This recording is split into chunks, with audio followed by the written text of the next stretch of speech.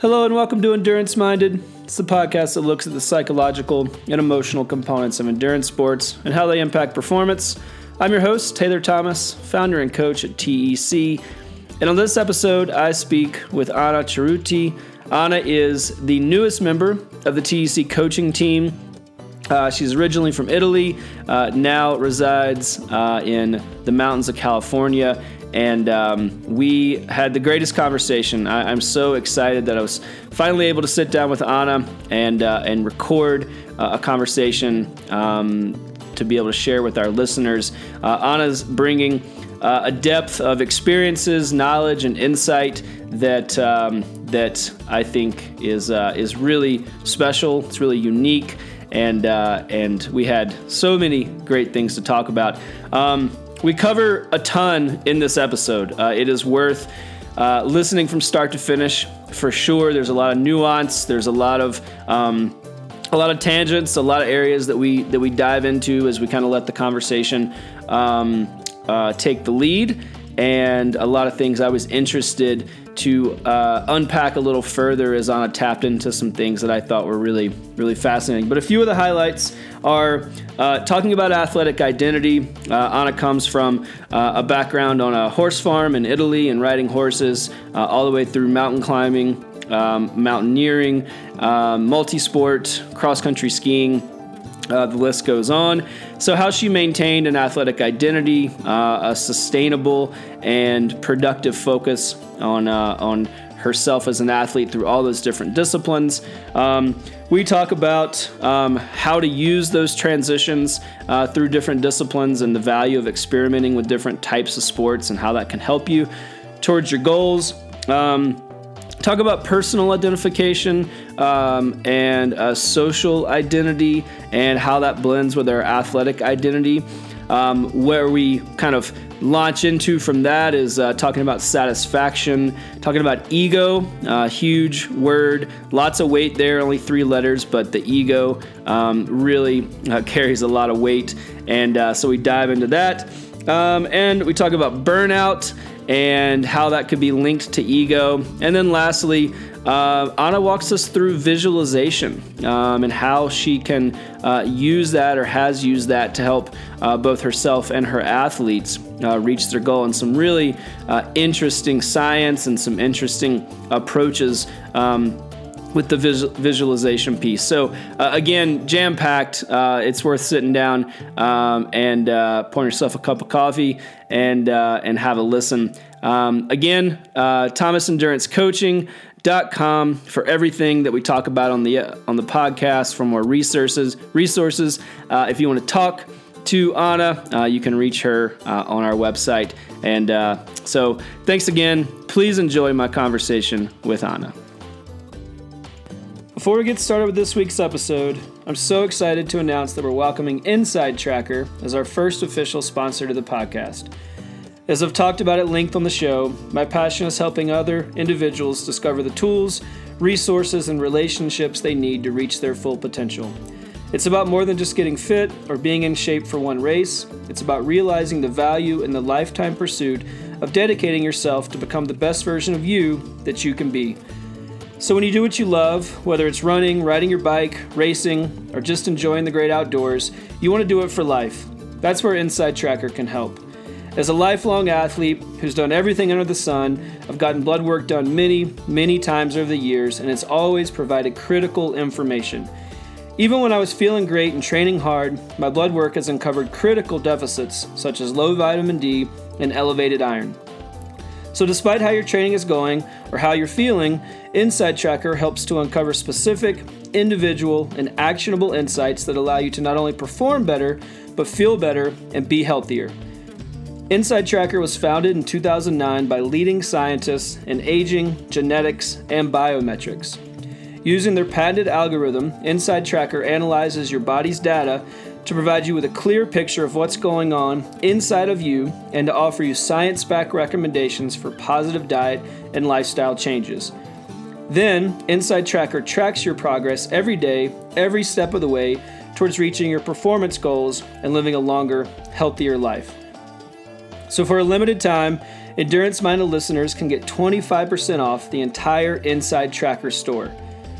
Just visit info.insidetracker.com/enduranceminded and enter your name at the bottom of the page to take advantage of your 25% discount. Being an athlete is about more than just completing the right workouts. So visit info.insidetracker.com/enduranceminded today to start taking a proactive approach to understanding what your body needs to perform better and live longer.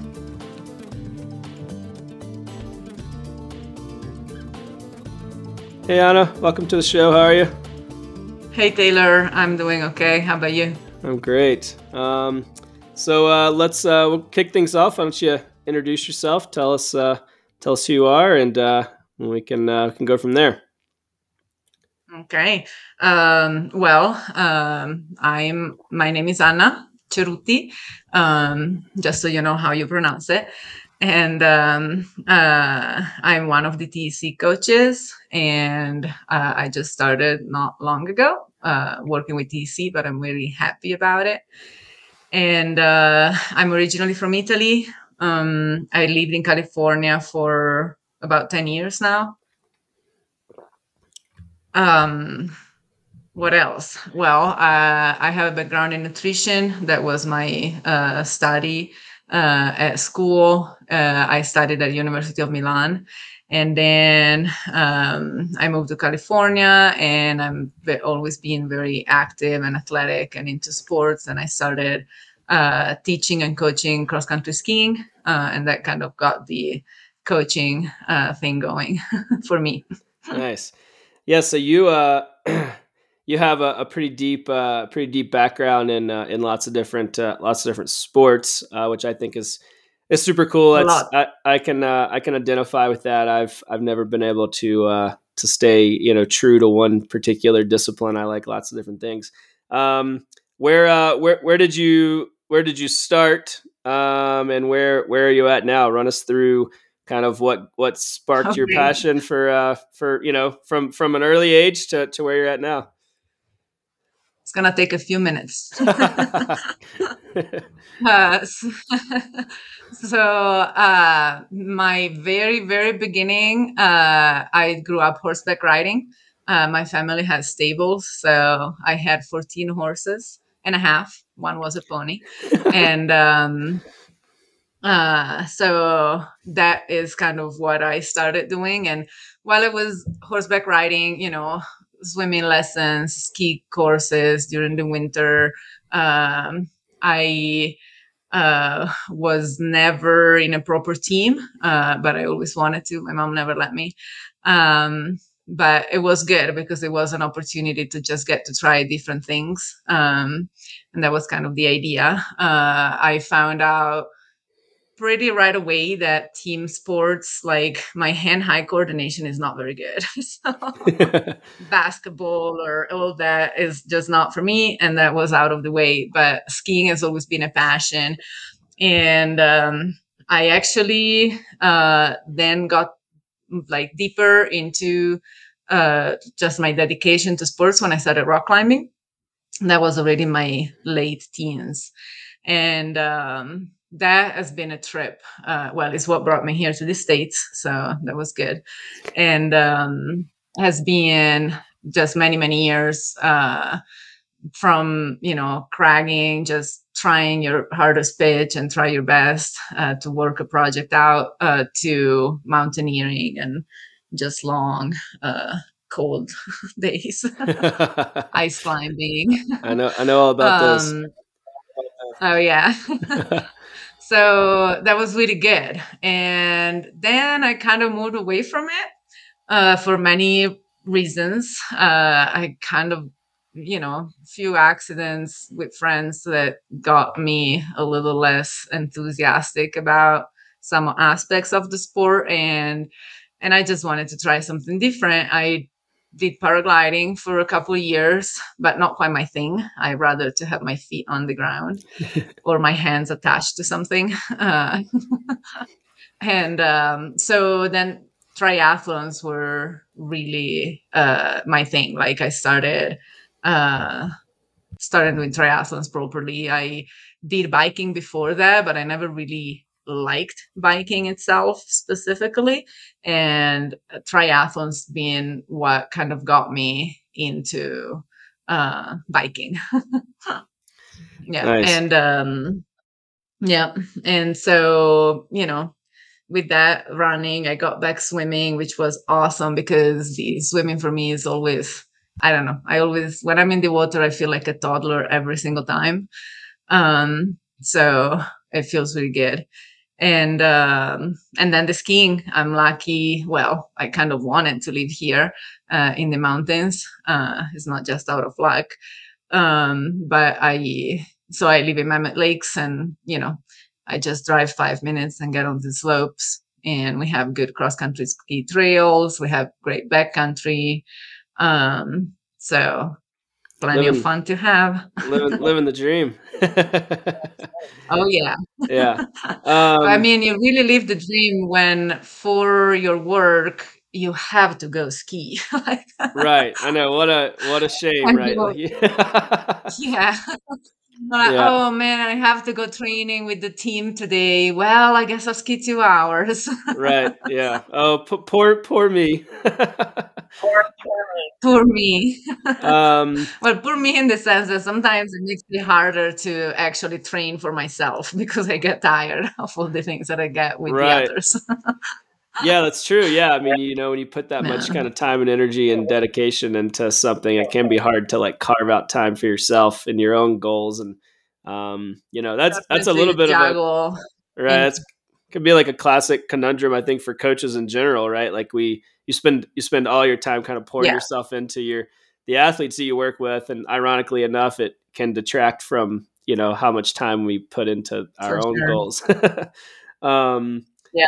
so you, with all that background in lots of different types of sports, from horseback riding, swimming as a kid, rock climbing, and there's lots of different. Those are all very different types of disciplines, right? Like where rock climbing or mountaineering can be very is a much different endeavor, takes a much different mental focus, much different type of training than like multi-sport, more kind of quote unquote traditional endurance sports like triathlon or running or even cross country skiing. Oh yeah. So how do you navigate um, staying excited and staying engaged in all those different types of sports? I feel like that's something that a lot of athletes can be hesitant to do, right? They're like, oh, I don't know if I should try this other thing um, because it's different. What if I'm not good at it? How do I prepare for it? So yeah, like walk us through just kind of how because there's a lot of transitions in there. Of course, it's taken, your entire life, but yeah, what's that looked and felt like for you kind of from a, more of like an athletic identity perspective? How'd you stay excited and engaged through all those disciplines? Yeah, that's a very good question.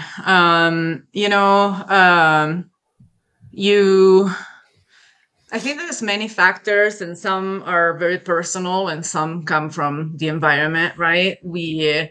Um, we, but I always want to focus on the ones that come from inside, right? I think about the environment ones when I am working with my athletes and I'm providing those environment factors to them.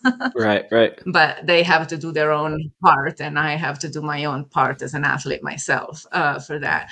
And it definitely is difficult, right? Because we tend to identify a lot with what we do. And so, you know, what do you do? Oh, I do triathlons. Oh, I rock climb. And there are very different things to see yourself as, and just that create your own identity and how you see people seeing you. So it's definitely something that is not easy, and there is always some up and downs. But I think that in general, for me personally, has always been that. I see like the process is the win for me. It's never been the win is the win. Right. So seeing like the process as the win, yes, they're different sports, but they're all like movement and strength and personal, pushing your personal limits. That's like a commune factor across them all, and so I don't see that much difference, like psychologically, for me to get into them. Um, so that's always been something, and there's a lot to say to gain that you learn from one sport that you can then translate to another. That if you were just doing something specific, you're not necessarily seeing other aspects or other techniques that you're getting from something else. And Yeah, they talk about the the athletic identity is just um, so my thing is this: we have many identities, right? Like if I ask you, Taylor, what do you do? What do you say first? What comes to mind? Yeah, that's a good question. It probably depends on the day and the scenario, I think, and you brought up a good question. Like it kind of depends on, or what I started thinking about was like, it kind of depends on who you're around, right? Like you build your social circles and groups of friends and peers around so often, like as an athlete, you're like, oh, I'm going to go hang out with my skier friends, or I'm going to go hang out with my rock climbing friends or my running friends, Mhm. and so when you're in those circles, you're gonna answer based on like who you're around, right? Like if like, oh, what do you do? You're like, oh, if I'm with my like trail running friends, I'm like, oh, I'm a trail runner, and I coach athletes, and but if I'm talking to business partners or something, I'm somebody else, right? I might lead with a different identity that's not necessarily athletic. It might be more entrepreneur based or something like that. So yeah, I think it's a great point. Like we get really stuck in like being this one thing, and we're probably lots of different things depending on the circumstances and Yeah, what and we're you doing use and who we're the around. right definition, because when we talk, like if you go in, studies, that there are people that study this, right? Because it's a big factor for athletics and sports and success. So as coaches, we want to be aware of all these aspects, and it's something that is fascinating. So I've always been kind of curious about reading things about it. And the athletic identity is one of our identities, but everyone is many more things, right? I'm a daughter, I'm a partner, I'm a friend, I'm a coach, I'm an athlete, right? So um, the way that these identities kind of work together in your head plays a role on how much you're gonna see yourself, or how hard it's gonna be to do a transition, and the same thing, if you think about it, it happens with work, right? I mean, I worked as a dietitian when I was in Italy, right? And now I'm working as a coach. So that too is very different, right? I mean, work environment, what do you do? Oh, I'm a dietitian. And now I still am a dietitian because that knowledge doesn't go away, right? And I use it routinely for my coaching too. It happens to work out that I still need it. But I don't define myself as a dietitian anymore or as a nutritionist, because that's not my main focus. Right. So it's kind of the same thing, the approach on how we merge these identities together really has a big impact on how we deal with these transitions and changes. And so to kind of widen it up a little more, another aspect that really impacts the way that an athlete kind of interacts with its sport, besides the degree of which it like on how much he or her or she had identify herself or himself with the sport, is also the satisfaction that an athlete gets from the sport, right? Because like if you're, let's say that you're a multi-sport athlete, you're a triathlete, right? You swim, you run, and you bike. Well, I have a lot of clients that, not a lot, but some clients, sometimes it's funny. Oh, I'm a runner, but they're training for a triathlon, because they really don't like swimming. They're doing it just because they want to do triathlons too, right? So you see kind of the the conundrum there.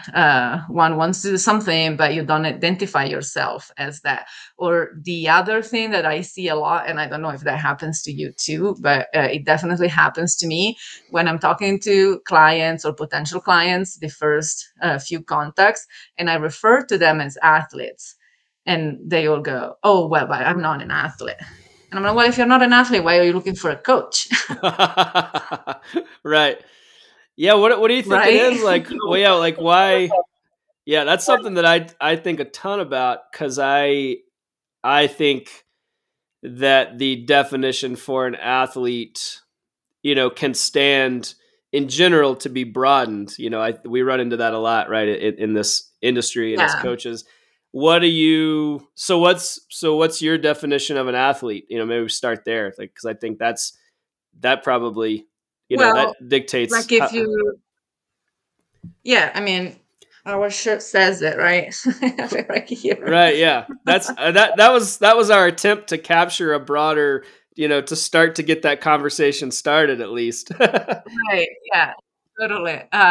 No, and I totally agree. Like he just says, anyone dedicated to moving their body, and that's a really broad definition. But I agree. Like, I think that the first thing that you have to look at is uh, some people think of athletes and look at professionals, but you can be an amateur and still be an athlete, right? That's not our job, but I'm still dedicated to what I'm doing. So then you are, and it doesn't even depend on if you train one times a week or 5 days a week. Like that doesn't matter. It's like how you identify yourself, right? So how much you identify with what you're doing. And the so in all the studies about athletic identity and the impact on success for athletes and just the ability of continuing into sports, they divided the athletic identity into three factors, and one they call social identity. The other they call negative affectivity, and the third one is exclusivity. So social identity is how we see ourselves and how we see ourselves as many things that we are, and as athletes, because we're talking about athletic identity, but also how we see ourselves in others' eyes. So it's not how others see us, but what we think that others think of us. And that's kind of comes back to what you were talking, right? I'm with my runners friends, I'm a runner because they see me as a runner. Right. I'm with my coaches friends, I'm a coach. I'm with my biking group, I'm a biker. Right? Right. Yeah. So that plays in that way. And the social identity is really positive into creating your athletic identity, right? Because we need to see ourselves as athlete. We need to want it, right? And that's kind of where everything starts. The negative affectivity is a different concept and is a little maybe complicated to grasp, but it's a positive concept. And the concept is the fact that, like, is how much one's worries about like poor performance or not be able to fulfill uh, his uh, uh, his goals as an athlete. And you can see it as negative, but it really is positive. It can be positive in the sense that I worry about not being able to fulfill my athletic role, so I fear injuring, so I don't go going crazy in something, or sometimes I hold it back a little, right? It is positive in the sense that it still contributes to our overall success in sport, right? We need a little bit of that. The exclusivity on the other hand, it's very negative. So if we want to see ourselves as, oh, I'm a triathlete, and you just see that, but then that you're not gonna make a podium, or you're not, you're not going to the Olympics. Like I'm not going to the Olympics, right? So then you kind of don't see yourself as an athlete. Like your athletic identity kind of drops, right? That kind of brings you away. And also, when you're talking about exclusivity, is really where we can is where the burnout comes from, right? If we are training too much, is we're focusing too much attention. We can even not be training too much and still get burnout, because in that time our focus is more exclusive for some reason, and it gets like too much. At some point it's too much. So that is definitely a negative, right? We react negatively to injuries which, I mean, an injury is not a good thing anytime, but it can also be a chance to work on something different that we still need, right? So we can get positive out of that too. Our work or school, or they resent of that, because if we're too focused on one thing, the rest kind of suffers. And then the big one, which is one that I always struggle with my young athletes above all, but adults have that too, is the ego. Right. The big word, right? Yeah, It's only three letters, but it's huge. exactly. Yeah, how do we Yeah. how do you man, there's so many great things to unpack in those, few points. Um how how do we how do we as coaches, because I think you nailed it, you get s- the idea that specifically with like burnout and exclusivity, this idea that that burnout can only come if you're doing like as much as you can possibly do. But we see it happen more often. I've seen it happen with athletes um who are, not professionals, not training, you put quotes there, but not working out, not training, the maximum amount of days a week, but mentally they've got so much energy wrapped up in trying to be this person, be a, like you said, be a triathlete, be a runner, whatever the discipline is. Yeah. How do we as coaches help people navigate that? Because athletes, there's always this juxtaposition, and it's one of the things that makes athletes so great is they want to pour themselves into their sport, right? They're by nature very Hmm. dedicated, very committed, very Yeah. focused, but that can come at a cost where you could be too much of that stuff, and like you're saying, with this exclusivity kind of blinders on. So how do we help athletes be focused, be committed, reach their goals, and also have some other identities, or figure out how to blend that? Because that feels, that's always a very challenging conversation to have, I feel like, with athletes, because they're like, no, I'm all Hmm. in. I'm like, I appreciate that, but there has to be some other layers here, or it's never going to be sustainable. So I don't know, Right. what is how do we get there? What are some tools that you've used to help people try to have Well, different, a yeah. more a successful and sustainable version of that? Yeah. I think that like one of the main thing as a coach for me is that I see my role into helping an athlete to fit uh, their training into their lives, and not the other way around. So your life is what it is, and it's true, we are going to make some compromises to take some extra time to go for a long ride one day or whatever it is, right? But or to travel, and instead of going vacation, I'm going to my destination for my race, right? Those are all compromises that we do. But the important thing to me is that on the daily basis, the training goes around life and not the other way around. Because if our social interactions start suffering too much, then we get into this, oh, I don't have time for my friends. I don't have time to do this. I don't have time to do that. And we kind of narrow our view into this exclusivity where all the satisfaction that we get is just out of this one identity.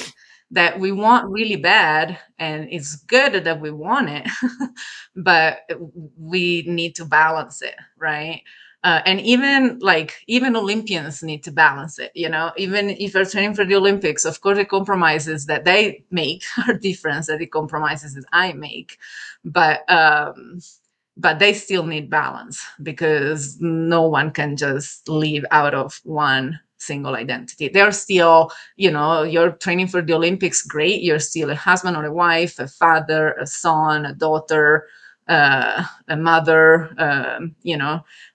Maybe they don't have another job identity because that's their job, but you still are other things, right? So those cannot be excluded entirely. You need to find a balance. So, to answer your question, the work that I try to do is to set realistic expectations for once. Like, I always tend to start kind of slowing the athlete down, and then we can pick it up as we see what we can manage. But um like, oh yeah, I can train 6 days a week. Well, okay, I give you five. Right. Yeah. One maybe is an open day, that's a start, because sometimes even five are too many, because people really want it so bad that they say, oh, I can do that. And then maybe not really, and then if that happens, then we get all frustrated because we're not doing what we decided we were going to do, and that just kind of goes down the spiral. Yeah. uh, Yeah. I've always said, specific to coaching, a coach's job is really to pull back on the reins, right? It's our job to yeah, understand how to help that athlete control their commitment, or temper that excitement over the course of their lifetime, right? Like, if totally. you pour it all in out of the gate, then you might not have much left to give, several years from now, or a decade from now, or whatever. Yeah, And um, yeah. yeah, I want to go back to, because I want to go back to the social identity piece, because that's something I thought was really interesting, and I don't Mhm. know that I've necessarily thought about it in that way, like this, like how we blend like the personal identity versus the social identity piece, and like who we surround ourselves with. I just think that's super interesting. How do we, like, what's the value in diversifying that? So I feel like, so often, as anybody, I guess, but because we're talking about athletes and this is the world we live in, Yeah, um our peer group, um it's like we so often can just be like immersed in in athletics, right? Like, we're, especially like people mhm. like me and you, like if you're a coach and then you're an athlete, and then your friends are athlete, it's like it can be hard to branch out of that. I don't know. So Yeah. I guess my question is, or like, I want to get your thoughts on, like, should we try to branch out of that? Should we have different circles or different ways that we can like diversify how we think about ourselves, so that we don't have all of our eggs in one basket, like all of our eggs, our mental, emotional, physical energy, all wrapped up in us training for triathlon, right? Or whatever the sport is. or Yeah. or or if that's what we're passionate about, should like we is it fine? Should we just let it go, and that's all we talk about and think about, I and we train, and I don't know. yeah. I think we need a balance I agree. I, between the I two, think, right? yeah, I think it's hard for people to You find, don't though. Like, want to, I don't know. Yeah, it's, right. if you You talk to a don't lot of want to rein athletes. back you don't want to rein back the enthusiasm, but at the same time, there is a positive enthusiasm and there is a negative enthusiasm. And I kind of want to go back to that really short but really big word that is ego, that I think plays a big role in these things, because part of how why it is difficult sometimes to diversify our identities, those identities are there, like it's undeniable. Like, we all are sons or daughters, we all are partners of someone else or friends with someone else, and we have a job role. Like, those identities are there, and we just need to see it, maybe, kind of point Hmm. a finger on it. And the problem, in my opinion, is when ego gets involved. And so it's not the amount of enthusiasm that one has for the sport, but is how much ego is involved Yeah. attached to this identity, and that's really worth for the social identities too, like if my ego plays a role in the relationship with my family, I probably wouldn't speak to any of them. None of us probably would, Right. Yeah. right? Yeah. Because everything is a compromise. We probably will have really, really few friends and probably not even many acquaintances because we will get frustrated with too many people, so that's really what I try to fight with my athletes. A little bit of ego is important because it gives us a little extra drive, right? But it has to be healthy. And if this ego starts to drive your decisions, is just like is your motivator, then you're going to miss out because you know you can think it both as a team sports or an individual sport. And I think of this, like what I'm thinking right now is really like cross country skiing and with my Nordic team, and they're young athletes, and so they're in their shaping phase, right? This is going to be really important for how they will behave in the future about sports and about social life. And Nordic skiing, cross country skiing is an individual sport, right? You go, I mean, you can do relays, but for the most part, you go and you race, right? It's like triathlons. But then we train together. We have a team, we train together on a daily basis. When we have races, we travel together. Now, if the athlete ego is too big, then you want to see only your own success, right? You're focused on your own success and you don't see what others are doing, the hard job that they're hard work that they're putting into their workouts, and you're not happy for them because you're just focused on what you did today. Well, that kind of makes you miss out in a lot of your social, because those other athletes are not going to want to pump you up as much when comes your turn, to be stimulated, because you never do it with them. And he kind of like creates a detachment, and that detachment is going to happen, like you're going to bring it all the way to your races, that behavior, you're not going to drop it when you need it. It's there. And when that behavior ends up all the way into a race, well, then that's really bad, because for me, in my opinion, because because there is no better way to race and be there and be excited for what everyone is doing and still wanting to do my best, but being happy for the best that the others are putting in. And if I'm there just thinking about myself and not about the others, then you get in those mental loops that is like, oh, I need to catch that guy. I decided that I want to beat him. And he took off and he is half a mile ahead of me and I have to go get him. Well, to do that, if you play into your ego, you're gonna go out way too fast, like he did before. And if you played your game, maybe he would have give up halfway to the race because he bonks and you're gonna pass him. So ego is not good. Yeah. Yeah, I mean, I just so much of what, by nature, so much of endurance sports is so individual. And so like you said, you have to be in your own head to some degree, because that's what, delivers that motivation and that drive to do the work you need to do and to show up and stay consistent and stay dedicated.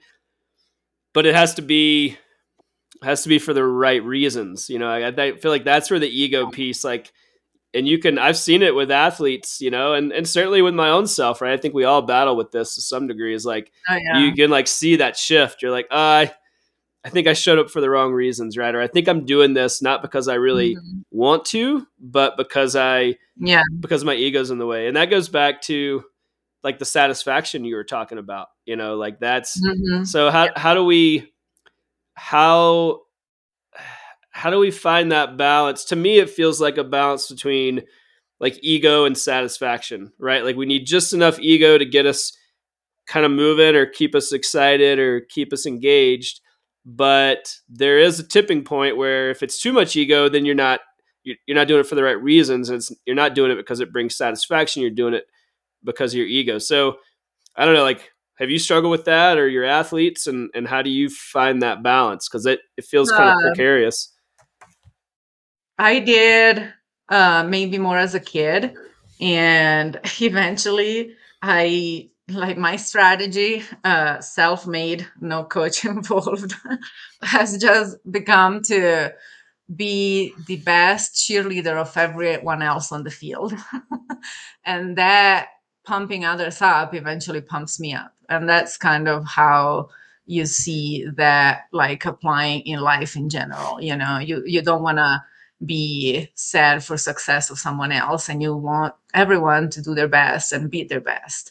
And if you just have that attitude and that motivation for others, it kind of falls back to you. And Right. so like if you see me on a triathlon, usually when I get to the run, that I'm just tired, and I'm the one that is yelling at everyone, good job, go right like that, looking good, looking strong. Good, Like good people for look you. at me like, how do you have the air to do that? No, I uh, really don't, and that's why I need to do it. right. That's good for you. Yeah, I mean, if we could all be more like that, I try, but yeah, realistically, I'd like to be more like that person. Um, but I what's don't know, it's very selfish to a point, Oh yeah. well, Like sometimes I feel bad because I feel like everyone is like, "Oh wow, this girl is like so awesome. She's cheering everyone up." And I'm like, "Oh my gosh, if I'm not doing this, I'm gonna die." well, that's good. So that's the balance, right? That's the ego piece, like with the satisfaction. Like you're doing a good job of Yeah, finding right. your own route to that balance. Um, what Totally. I mean, Yeah. so it's again, I think the satisfaction piece is so important. So I want to lead into it a little more because I think as a coach, my biggest concern is that the execution, towards an athlete's full potential is something that brings them joy, brings them satisfaction, it adds value to their life. Like that's why I've Yeah. continued to stay engaged in endurance sports, is because it's something that I can't Yeah. imagine not having as part of my life. But so we talked about satisfaction and ego. Like, what role does the satis? How do we? What does that look like if we look at it in relation to athletic identity? So to kind of bring it full circle to where we Yeah. started, how do we get that athletic identity piece and the satisfaction piece in the same pie or whatever? Uh, I feel like we need to define satisfaction. Yeah, great. I do too. I'd love to. Yeah, I mean, Right. I want you to tell me because What I'm what still do trying you to figure it out. Okay. That would be fun. Well, um yeah, how do you what do you think about satisfaction? What do you see? Yeah. That's a great question. I should have Can be known. just a feeling. Yeah. I mean, for me, satisfaction is, when I think about satisfaction, it's something that's intrinsic, right? So like if I feel satisfied or if something's bringing me satisfaction, it's like kind of like pure joy, right? That it's Mhm. it's coming from a place that's like purely internal. The ego piece is probably removed, right? So there's less of this extrinsic component, and it's Uh, just like it's good because it's good, right? And it comes from like a place that's solid and grounded, and again, like intrinsic. So I don't know, it's a little bit more, I guess those are like adjectives, but when I think about like satisfaction, it's more just kind of like a general feeling. um yeah, yeah, I don't totally. know, is that good? Did I fail? Yeah, no, no, absolutely not. Satisfaction is also very personal, right? So Right. everyone kind of takes something from different parts, and it's always interesting to see. Like, I'm sure that you do this you ask this question to your athletes in one form or another. Maybe it's more in the form of you're more process or outcome oriented, right? That is kind of, you're asking where they draw satisfaction from, right? Right. So that we know how to approach that athlete. So, like, if you want to think about satisfaction as is like it comes from, is a mix of met and unmet expectations, right? And the value that we place to begin with on those expectations, right? So you can say that an athlete that says, "Oh, I'm outcome. I just want to win. I just want to do that. I just want to do that race. Uh, I don't care what I need to do to get there," right? Well, their expectations are placed in the results, right? And they're not too involved into the process. An athlete that says, "Well, I want to learn this, I want to get faster, and then I have this race that I want to do well." That's more process oriented, right? So you understand where are they are putting their expectations. And so our job as coaches is kind of help them meet their expectations, and also is important to understand the value that they place in each expectation, because they might say that they want to do this, but they say that they want to do that too, and one of the two is higher on their scale, on everyone's scale, right? So then, as a coach, we need to understand that, because you kind of want to place more higher bet in the higher valued expectation, right? Right. Like, Right. focus more on that, and of course in everything, but sometimes you have to choose. And then, like, we need to think about what satisfaction does to understand how to approach it too. And so you can think of, if I like, what outcomes come out of satisfaction. If I'm satisfied, you said it, I feel happy, right? There is like a higher sense of well-being in general, right? Our emotional problems usually lower because we're happy, and so I'm not stressed out about that thing that happened yesterday, right? Our level of commitment into the sport rises. That's why it's important as a coach to understand this, right? The intentions to quit, or the chance that once you're doing a hard workout, you're going to say, "Whatever, I'm too tired, I'm going to stop," lowers, because if you're drawing satisfaction from what you're doing, then you're going to do it, even if it's hard. And performance goes up for sure. That's a big one. Because when we're feeling good and feeling positive, the performance always gets better, even if we're not as trained.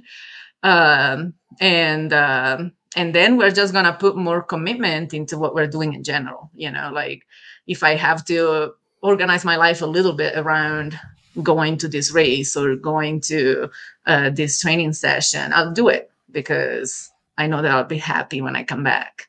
So those are really important. And then, what variables impact dissatisfaction? Well, as we were saying, there are external external factors, right? That I want to think about as a coach, because I drive some of them.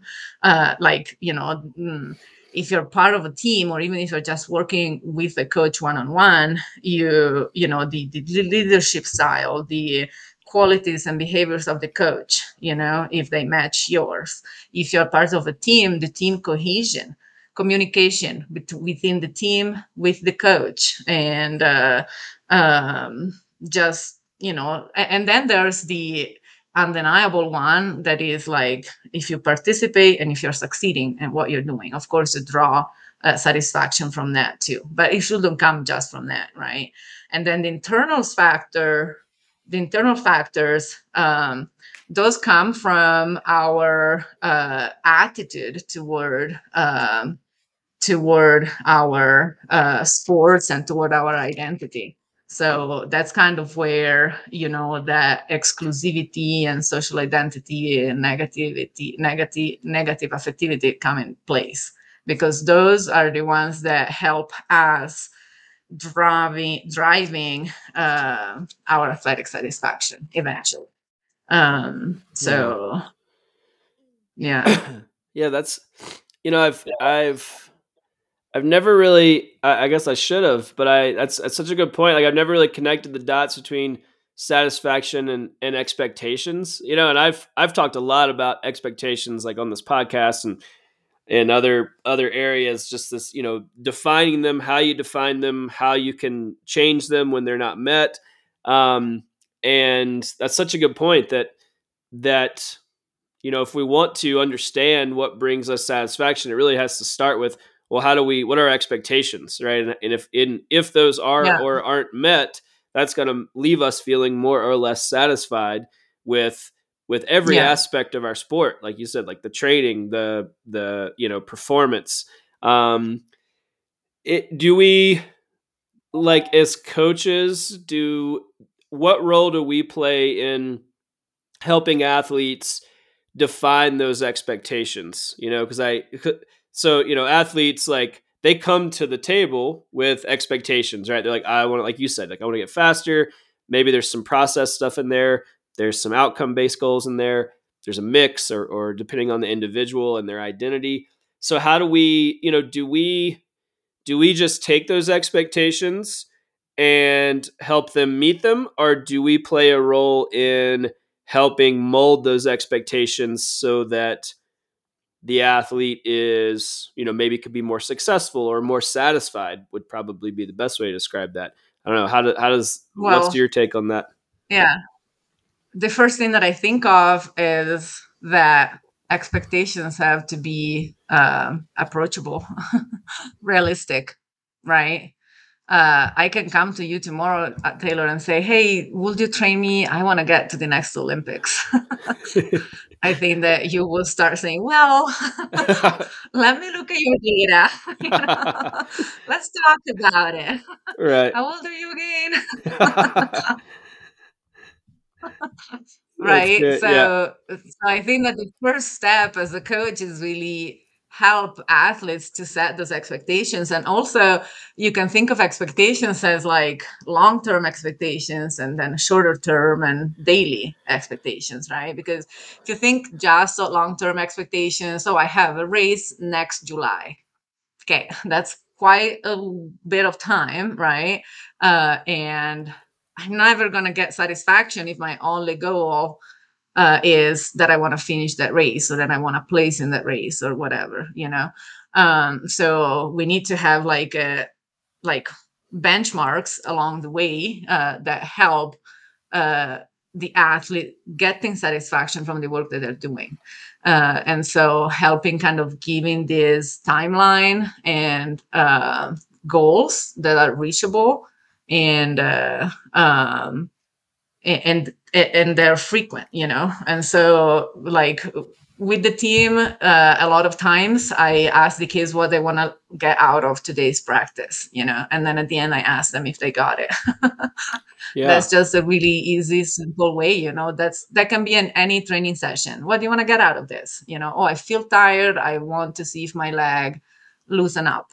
Great, that's an expectations. Let's see what happens, right? Or I want to do every repetition or every interval, I want it to have it a little faster up to the last interval.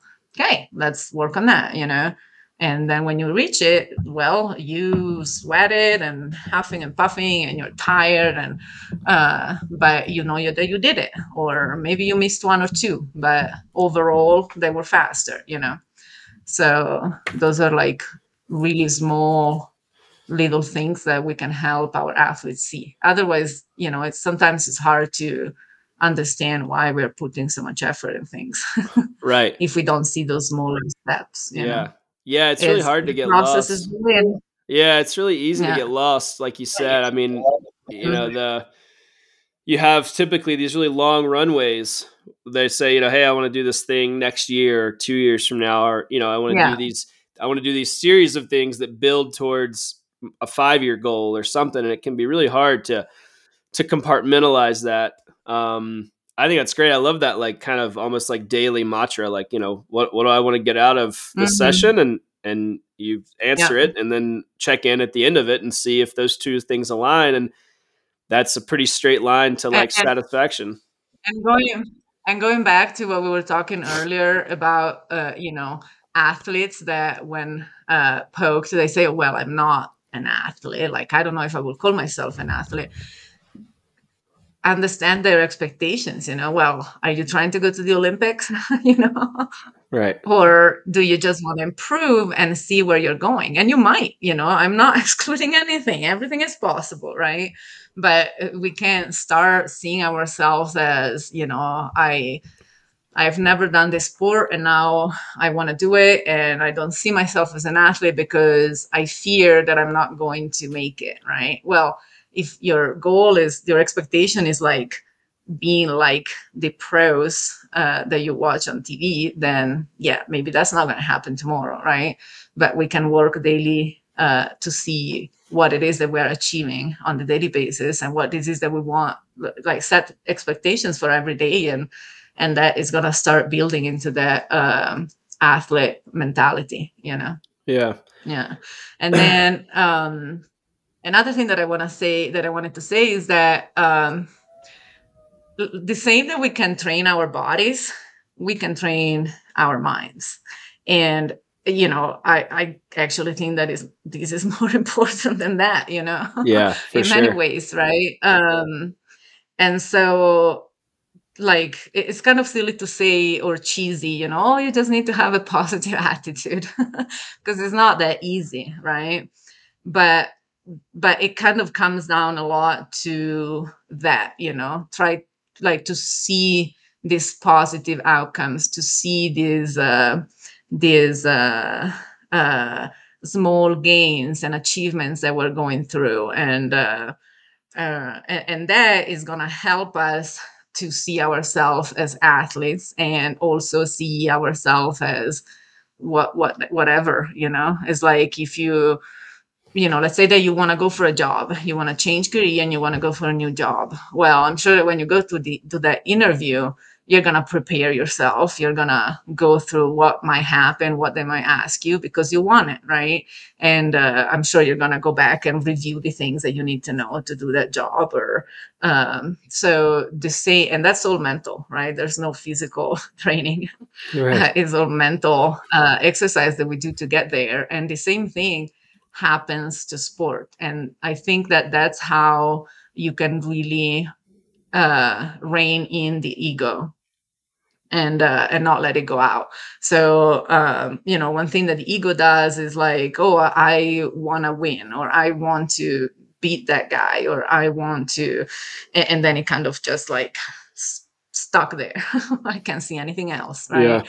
And so um and so just practicing to see other things, and this can happen both while you're practicing, while you're racing, while you're with the team, or while you're with the coach, but also when you're on your own, if you're training on your own, to just notice these aspects, and then really sit down on the couch and go through images of these positive outcomes, or these positive factors that maybe your ego is not letting you see.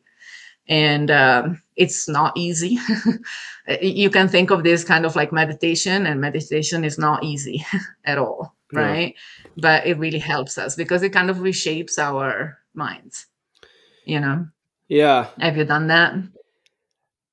Yeah, I mean, I it's something I really struggle with, that I have tried in the I mean, I still try to, kind of imagery and visualization, and to kind of put myself, imagine the outcomes you want to have, or imagine the headspace. I've thought of, like, when I used to race a lot, I would try to imagine, like, the different scenarios that might happen during that race, and then how I would respond to them, so that if and when Hmm. they happened, I wasn't surprised, right? I would say, okay, if I get a flat tire, um, this is what I'm going to do, right? And I'm not going to let it derail me. If I, if somebody passes me, this is how I'm going to respond, and this is how I'm going to breathe, and this. So, yeah, it is like you said, it's hard. It's challenging because it's hard to imagine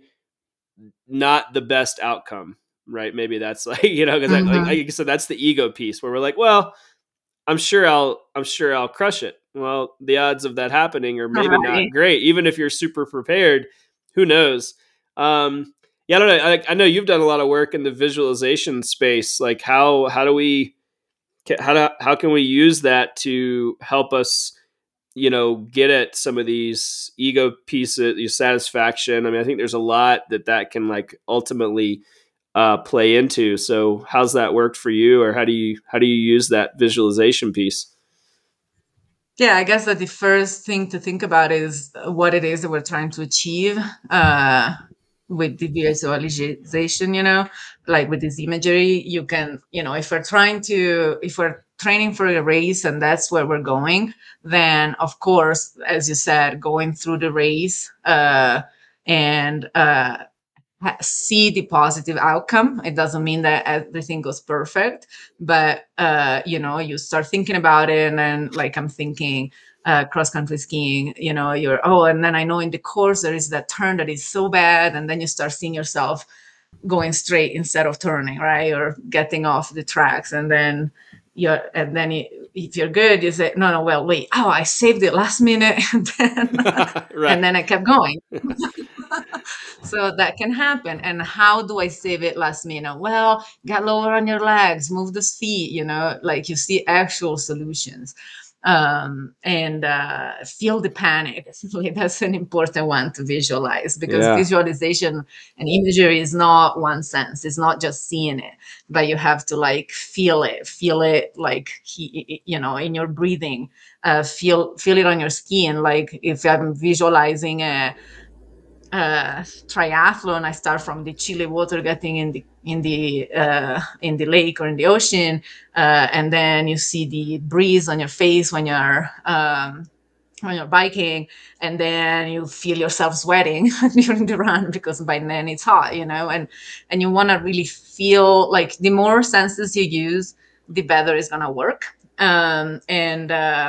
And that's regardless of what it is that you're using it for. So for the race, is kind of straightforward, like easy to imagine how that can work. But we can use it just as an interval. Oh, I really don't like do intervals that a workout, and like I really don't like doing interval sessions. I don't like level fours at all. Well, okay, tonight, because tomorrow I have one, I imagine myself going through the interval session, and I feel my heart pumping and my throat burning, and the cold on my face, and my fingers are cold, and I'm still pushing on the skis, and then I hear my watch beeping, and then whew, now I can rest. And then you imagine yourself going to the next interval, and you are making it a little faster than the first one, because that's what you set up to do, and you really just want to feel it. And then you feel yourself stoked because you actually pulled it off and you did it, and you feel tired and your core is shot, but you're feeling good because you did what you were set up to. And so you hear the coach yelling at you, or you hear your teammates cheering you up, right? Like, take everything into consideration, and so that's for sure another good way, and like the other thing is, if we feel like we are not ready for something, which we always do, right? Or most times we always think that we're a little less prepared than what we really are. And so just having visualizations during a race, during an event, or during a workout, that you do feel strong throughout. I'm running, I'm mile 12, and I'm still going good, Yeah. because that really shapes our head, and it kind of creates this mental tape of whatever it is that we're seeing. And the more times we watch that movie, the more we have it. And so then when you get there, and you're experiencing those things that you felt before at home when you were practicing imagery, well, your head already knows where to go. So at least it's easier that the negative thoughts don't creep in as fast, right? Or that you're gonna be able to push them away.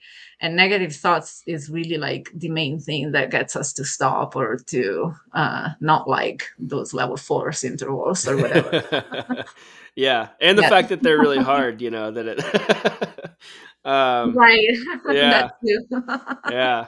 No, I mean, that's, you Yeah, know, I think we certainly, all of us, even no matter, you know, even the most confident athletes, um, we could probably get into, you know, a little self-sabotage. You know, you can have yeah, this if you don't totally. go through some of that mental mapping and some of that imagery, it you can set up barriers for yourself, even, you know, unconscious, right? Like I know that I've even Yeah, done that, where little things like I'm worried about, you know, if I have a hard workout plan and I maybe feel like I'm maybe not in as good a shape as I'd like to be, or it's just going to be a hard workout, and it may, you know, there's an opportunity for failure. I'll like, you know, I'll be, oh well, I hmm, got a lot of work to do, so I should probably just skip that workout today, because, you know, like, you start making these excuse, you know, and you'll do it like days in advance. You know, I know you can like build up to that. So, oh yeah. um, yeah, that's such a powerful tool.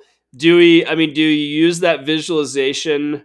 I mean, it sounds like that's something that you would use, like, at any point, kind of at any time, right? Like you said, like for a workout. Or, I Yeah. mean, maybe we think about this stuff maybe more for like a race day scenario, but it sounds like you're using it for. I mean, we were talking about hard workouts, but, you know, kind of any point where you feel like Yeah. you could there could be some pushback Yeah. there. I'm sure. I don't think I'm the only one. And I think, like, if you think about it as kind of broader in life, right? Because we know that sports are good training for life too. You know, a lot of these skills, we translate them. I'm sure that anyone that had to have a hard conversation with their partner or with their boss or something that gives you anxiety, you kind of rehearse that conversation a few times in your head until you stress about it, until you pull out the courage to go and have it, right? And that's kind of the same thing, really, that I do. And I actually I learned it with climbing, and I think even sooner, like horseback riding. Like, I thought it really came out of climbing, because climbing is really obvious, right? I'm preparing. I want to climb that pitch. It's hard, and I just want to work it, and I want to send it. And so once you climb it a couple times, then you start knowing the moves. You start knowing where the holds and the feet placement, and what position you have to put yourself to hold that better, etc., and to be more efficient. And so, like, if you really really want to send that pitch, well, I will go to bed and I will just see myself, like, tying up my knot and then start climbing, and like every single hold, like all the way to putting in the chain, and you just do that enough times that really your body, you get to the hard section, but your head knows what to do, and Right. so you might still not have it put together with your strength, but that's a step ahead, and eventually you're going to pull it off. So that one is easy. But thinking about it, I think I started even sooner horseback riding, and that comes from a different perspective, because every time you fall from a horse, then you have like fear of getting back on it for a few days. And so I will just see myself doing these things that my horse didn't want to do. Like, I had a horse that was really scared of bridges. And so I would just see myself being at the beginning of the bridge and like trying to coax him to go and do that. And then he doesn't want to go, and then he gets scared, and then he tries to throw me off, but I hold on it, and I don't fall, and now we're going, and I calm it down enough. And the old deal with horses is that you have to be calm whatever it is that you're doing. And even if you know that they're going to be scared, if you are calm, then the horse stays calm. And so visualizing going through this situations really takes anxiety away, because you see all the possibilities, all things that can go wrong, and you kind of find solutions for them. And so going back again to our athlete that doesn't see themselves as an athlete, um, a lot of that is because of anxiety, right? It's like, well, am I gonna be able to do that? Like, do I have it? And that comes from anxiety and stress and the unknown. Well, I don't know. Like, if I get injured and I can run, then what do I do? Well, wait a minute. Okay, you can't run, but we can work on that core so that when your ankle is back in shape, Right. man, we're gonna be ready to go. Like, Yeah. so you just take anxieties away from things, and injury is another example. Like, I broke an arm a couple years ago, well, last year, and that impacted my training, but I make the most out of it. And yes, an arm is not a leg, but it's easier to do things. Yeah. Like, I will ski with one pole, but still, like, just seeing yourself solving problems takes stress away. So I was in the hospital with my arm, and I needed surgery, and I was stressing out, like, oh my gosh, what am I gonna do?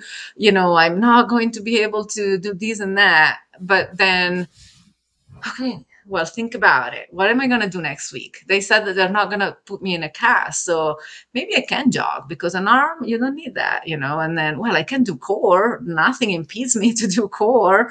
And I know that I need to work on that. So yeah, I can do that. And then, and all seeing these things happening in your head is like, okay, I can do this. Yeah. I'm fine. I have to do it regardless, but I know that I can too. Right. So it really translates to a lot of aspects, not just the athletic life, but for sure it applies to any sports. Right. Yeah. I mean, you're right. I mean, one of my kind of biggest passions is this idea that the being an athlete helps you reach your goals in other areas of your life. And so, I mean, it's exactly what you're saying. Like, these skill sets help you navigate just things that we run into in life, right? Whether it's a broken arm, or an injury related to sport, or whether it's a job interview, or whatever. It's these coping these skills and these coping mechanisms and these tools that we use to bolster our confidence. And I love that. Just, I think that's such a valuable skill. I want to be better at the visualization piece. That's something that I definitely want to tap into. But yeah, I think that's awesome, and I think that's a great place to leave all our listeners with some stuff to work on, to get out there and start Yeah, visualizing some their good ideas. success. So yeah, thanks so much, Anna. I appreciate Yeah, having you, and thanks for all your valuable insight.